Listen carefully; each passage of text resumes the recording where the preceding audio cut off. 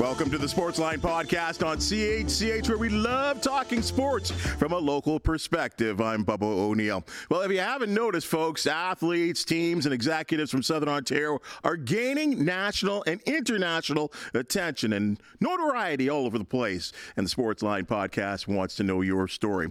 Folks, from my early days of enjoying sports, boxing has always been one of my favorites. Names like Ali, Frazier, Foreman, Holmes, and heavyweights like that, Duran, Sugar Ray, Hagler, Hearns, middle and welterweights I hold certainly close to my sports fandom.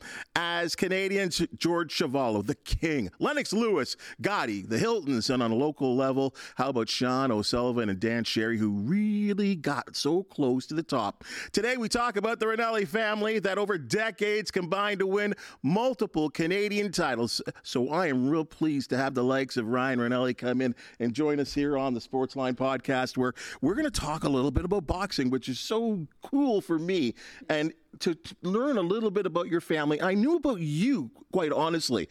I didn't know that your lines of boxing stretch so far back. Yeah, it started all with, I'll give you a little background. I started with the Woodland Boxing Club in Sudbury, Ontario, in Valley East, just a little outskirt of Sudbury. And that was with Leo Bertuzzi, who is like a well-known boxing coach in the Sudbury area.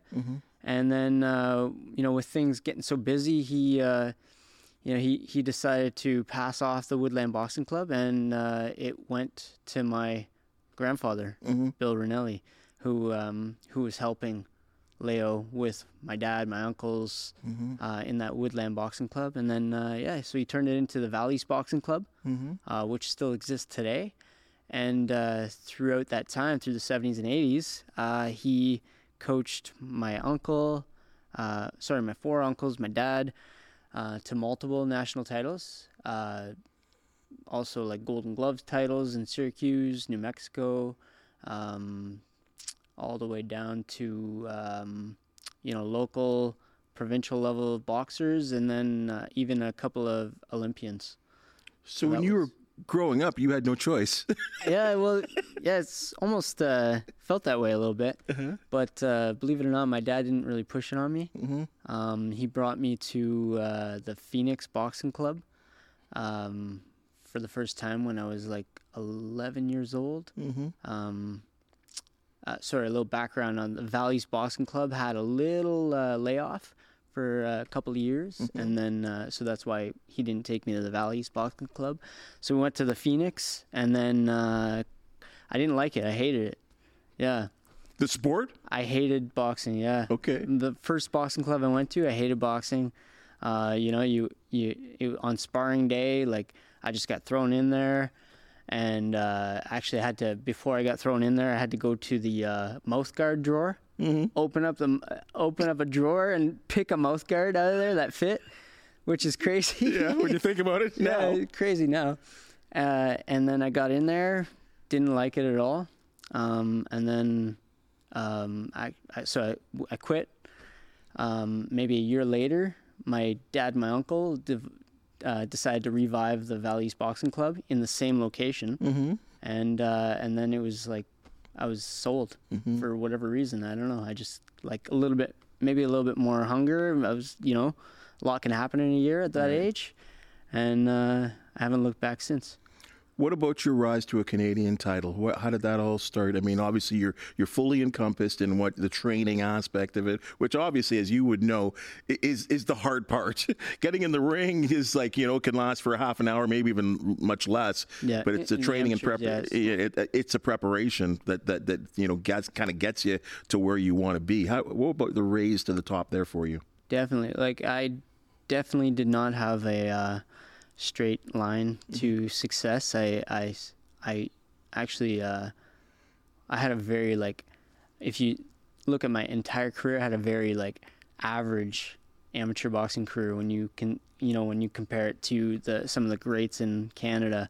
But I was very fortunate to find an amazing coach in Hamilton, Vinny Ryan from rest in peace. He died in October. From McGrory's Boxing Club, and he helped me kind of take it to the next level. and win the Canadian Championships in 2006 and 7.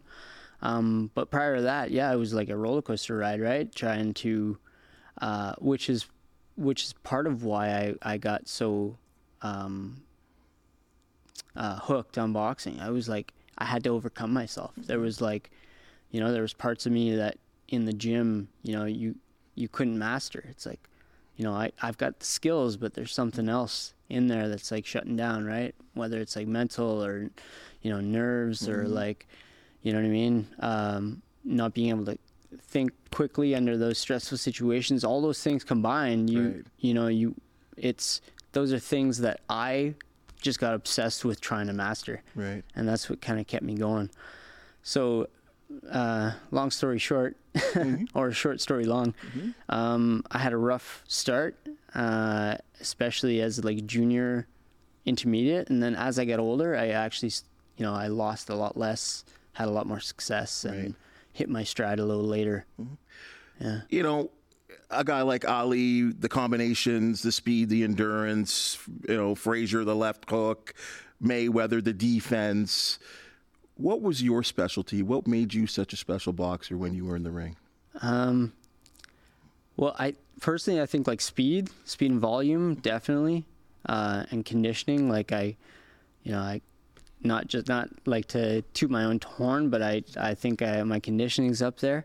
But if I had to like quote the late and great Vinny Ryan, I would say that I don't know what I can say on here. Is it okay? Yeah, okay, all right. Go wild, it's a podcast. He said if your balls weren't so big, we'd get you to a lower weight class.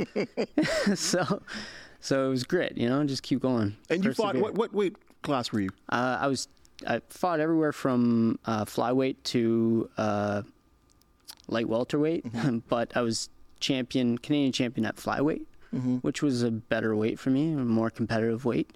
And then 1 year I won the provincials at the featherweight division.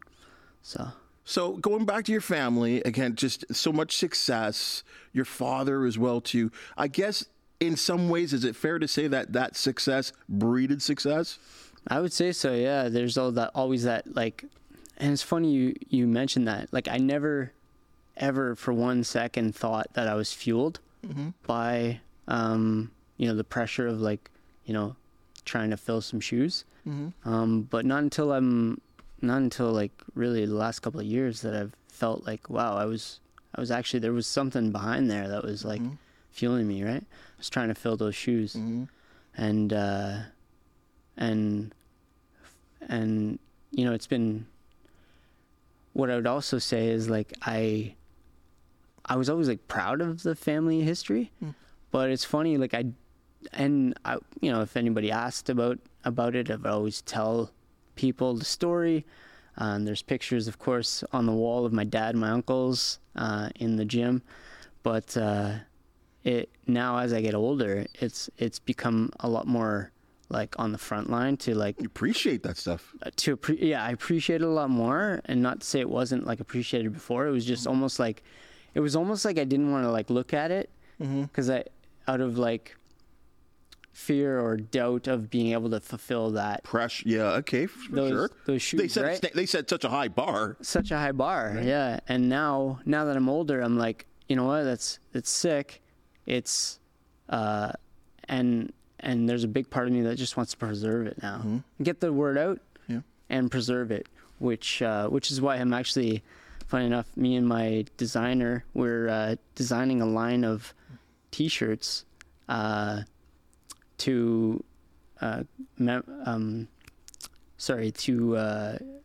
highlight some of the Canadian greats who aren't getting a lot of love right now, because like boxing's like, you're only as good as your last fight, right? In some ways. So so I'm launching a Rick Rannelli shirt. Okay. Yeah, it's like a graphic tee with some notable dates. Canadian title dates and whatnot, and then so that's going to be the start of that whole line, and then I'm going to move on to other Canadian greats. Well, I think that's so important to recognize the history, and this goes for any sport because we all come from something, Totally. you know, and to recognize the ones that laid the path down. You want to name? I know I put something up. We had a board there of you know your dad. Like, you want to just name some of those people in your family that were so successful and won titles? Yeah, definitely. There was my dad was a 3-time Canadian champion. My uncle Danny was like a 6 to 8 time. I can't even. Wow. Yeah, I know. I was trying to get the info from my dad, and he was like, "I can't even tell you, man." It was like 8, you know. But I got to look through some records to get a final number. But he was like an 8-time Canadian champion. My uncle Billy was a 5-time Canadian champion, and I have a little more hard facts on him. He won a bronze medal at the 1978 Commonwealth Games, which was held in Canada, as you know. Yeah, my uncle Tony. That was Edmonton, right? Yeah, you're right. Okay. Yeah, you got it. You know your sports. And then there was my uncle Tony, who was a provincial level champion, and my uncle Chris, who was a champion, Canadian champion a couple years. That's incredible. Yeah. All coached by my grandpa, Bill Rannelli Sr. And but honestly, the Northern boys really represented Canada for a number of years there in the 70s and 80s. There's Gilles Bizaillon. Later, there was Phil Boudreau, who went to the Olympics. And then there was Stuart Mitchell, world champion in 1992. Yeah, the list goes on, man. A lot of greats up north. And then of course, down south, there's, you mentioned them, George Chavallo, Lennox Lewis. A really good friend of mine who, you know, unfortunately didn't get the world stardom that he should have or would have in the States is Steve Molitor. I'm sure you know. Yep. Steve and the Kid Molitor, 2-time IBF champ. Yeah, great guy. As we list off so many of those names that so many people know, was there one of them? Was there, and obviously you had your family to model after as well too, but was one of them you would consider, I don't know, maybe a hero or someone that maybe you modeled yourself after? Yeah, absolutely. My uncle Bill, he was like, his style was unbelievable. He could box, he could bang. He was actually a southpaw, like a left-handed. Wow. Okay. Yeah, left-handed, but they trained him orthodox. Oh. Yeah, so he had So he'd go back and forth. Yeah. Like Hagler did that. Yeah, actually, he wouldn't switch. He just stayed orthodox. He was trained as an orthodox, stayed orthodox. Yeah. So he had a good left to the body, left hook to the head. Right. Yeah. And then... very confusing to face. Yeah. So I loved his style. He knew how to get in there, and he could box on the outside a little bit, too. So that was cool. And then I always looked up to Steve Molitor. Okay. Yeah. He was, like... For what he did, you know, he's from Sarnia, but he trained out of Mississauga. Right. For him to put, you know, Canada on the world map, or Ontario on the world map, with little to no resources, you know, out here, you know, because we don't have the same infrastructure as like Vegas, right? For sure. It's not the same opportunities, but he did a big thing. It's why I like pretty special. It's why a guy like a Lennox Lewis, who comes from Kitchener, wins a medal for Canada in the Olympics. He goes away to England, right? I guess that's just because there's just better coaching and, as you said, there's a better infrastructure. Yeah, better to get to that next level. 100%, and then obviously money talks. If you show up with a gold medal, and yeah, you know, the promoters in Canada are offering you like.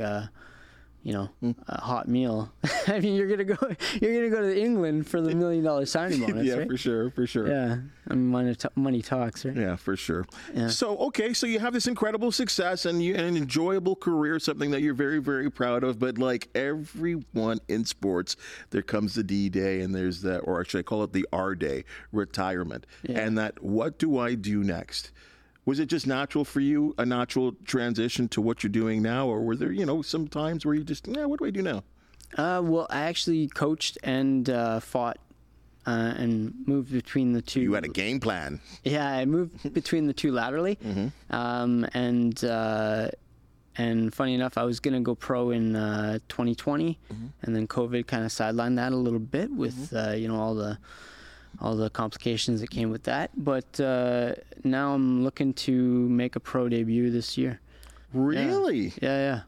So I don't have any. I don't have a contract signed. Don't have anything like that. So I don't want to talk too much on any dates. But you know, in short, I mean, I just don't want to go out like a punk. So I want, you know, there's still things like I want to prove. Right. Not in any kind of like, I don't have to prove it to anybody else. Nothing like that. It's just, it's always, like I said at the beginning of this podcast, you know, when I started boxing, it was always like I had to try and overcome me. And that's what got me like hooked on boxing. And so, so that's the same thing, right? Not trying to prove it to anybody else, but just myself.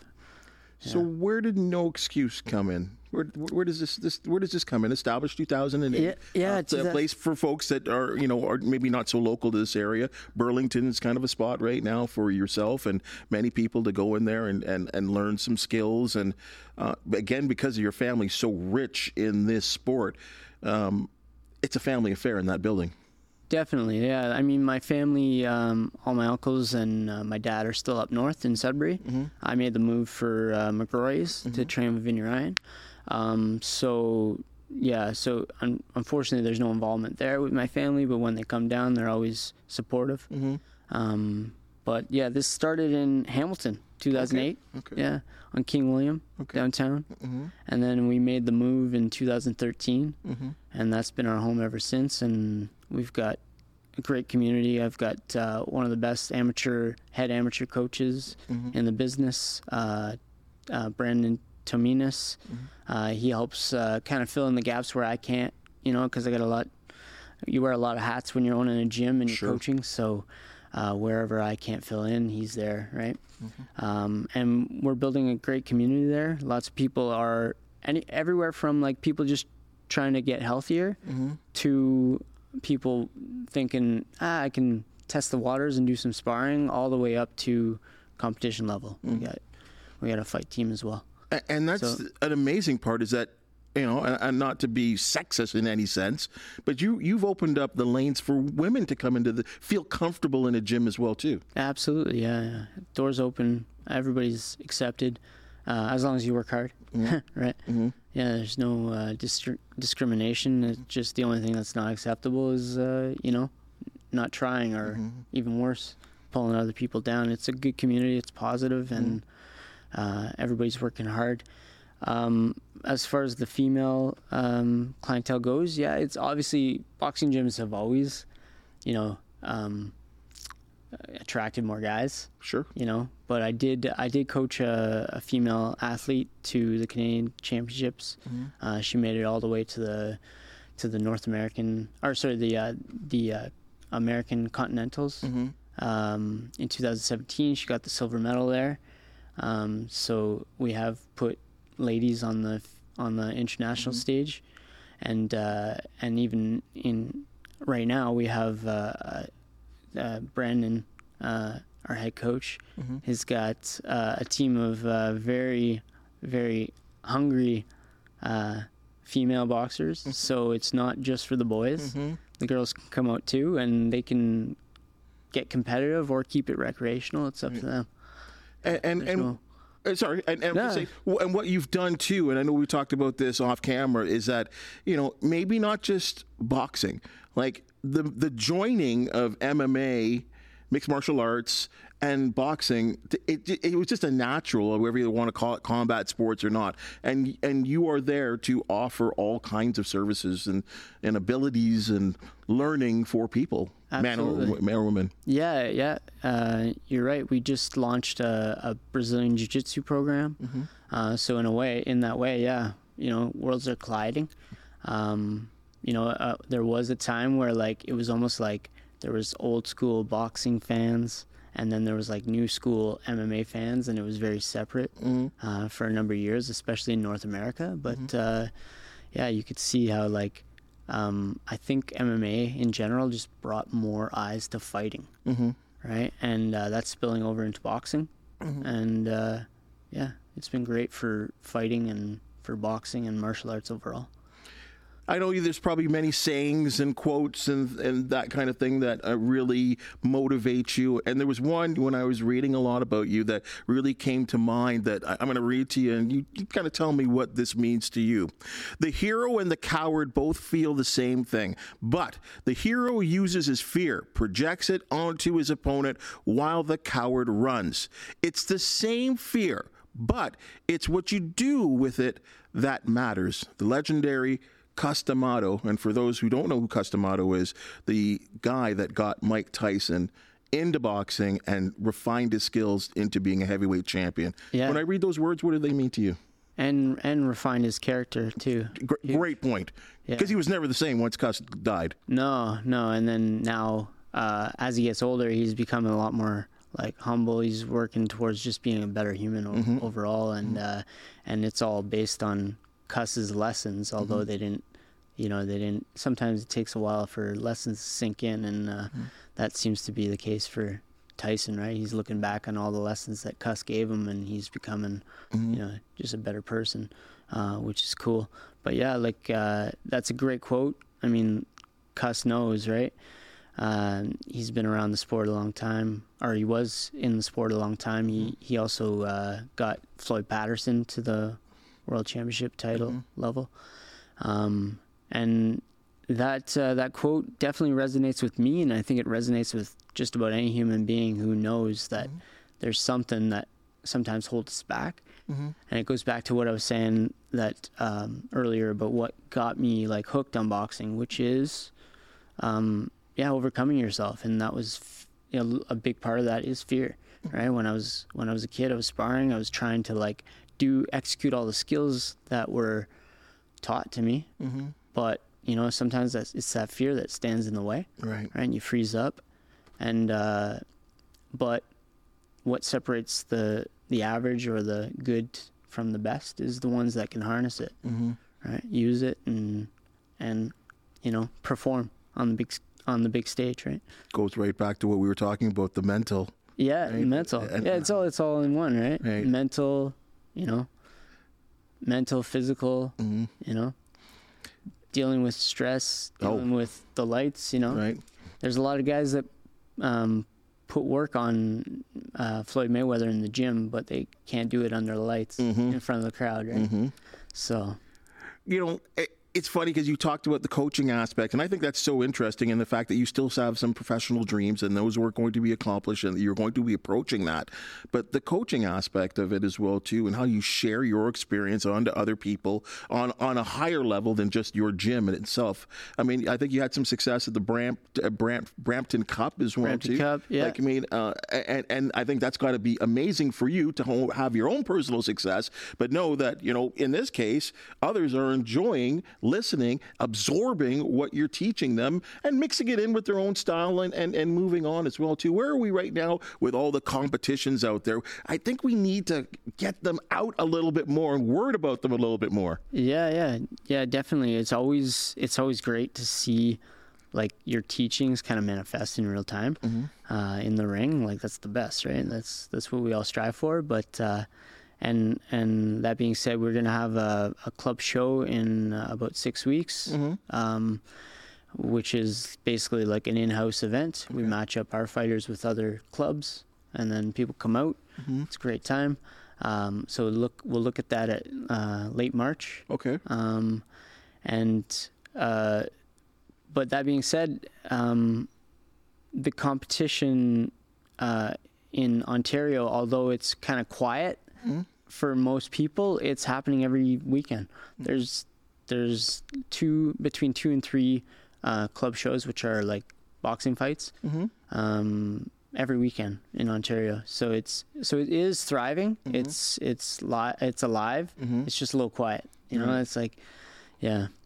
Well, when this happens for you, please let me know. I will. I mean, we want to promote these kind of things, and not just here on this in the Sportsline podcast, but also on my other duties at CHCH as the anchor as well too. Because I do believe we got to get more word about this, because I don't know if there's just this feeling of we don't really support this, and I see this for all sports, that we only support people when we get to the top. But yeah, there's a lot of that. But watching someone bud and grow, you know all about this. Yeah. It's so rewarding. Absolutely, yeah. And the competition is definitely the top, like the top echelon for that. Like, but in my gym, like I really get a lot of enjoyment out of seeing somebody just get a little bit better every day, whether that's, to compete or it could also be just a recreational member who is living healthier. They're striving, they're in a happier place for their family. You know what I mean? They're like kicking ass at work and coming into the gym getting better at their craft. Maybe one day they'll spar, maybe one day they'll compete, maybe they won't. But if they're getting better, for me, that's I take a lot of enjoyment out of that. And then, of course, all of those members kind of get behind the fight team too, and we help motivate them. Well, 2024, I've had a thought about doing a little something about this boiler, so maybe we can go in and I can hit the bag a little bit. Hey, man, as long as you don't hit me, you're good. You're good. You're welcome, man. I'm not going in the ring with you. That's all. You know what you mean? Before we start, I'm putting that out there. All right. Ryan Rannelli, thank you so much for joining us here on the Sportsline podcast. So much understanding I think respect for the fact of what you've accomplished, what your family you've accomplished. You're continuing that name. And I'm really now excited that you broke the news there on this podcast that you have plans to get back in the ring. So please let us know what's going on. We're certainly happy. I'll be your little sideline promoter as well, too. And good luck with expansion of the club and getting the word out there about the sport that you love so much and the sport that we both actually love so much. Thanks so much. Right on. You're a beauty, Bubba. All right. Pleasure, bud. Thank you so much. Hey, folks, that is your Sportsline podcast for the day. And as we end the week, and as I always ask, if you do know an athlete, a team, or an event to promote, the Sportsline podcast do want to hear and tell your story as well. So, folks, if you do like and see what you're seeing and hearing, please hit that thumbs up, like, and subscribe button wherever you do watch or listen to your podcast. For the talented minds and hands that make the Sportsline podcast possible, I thank you, and we will see you next week.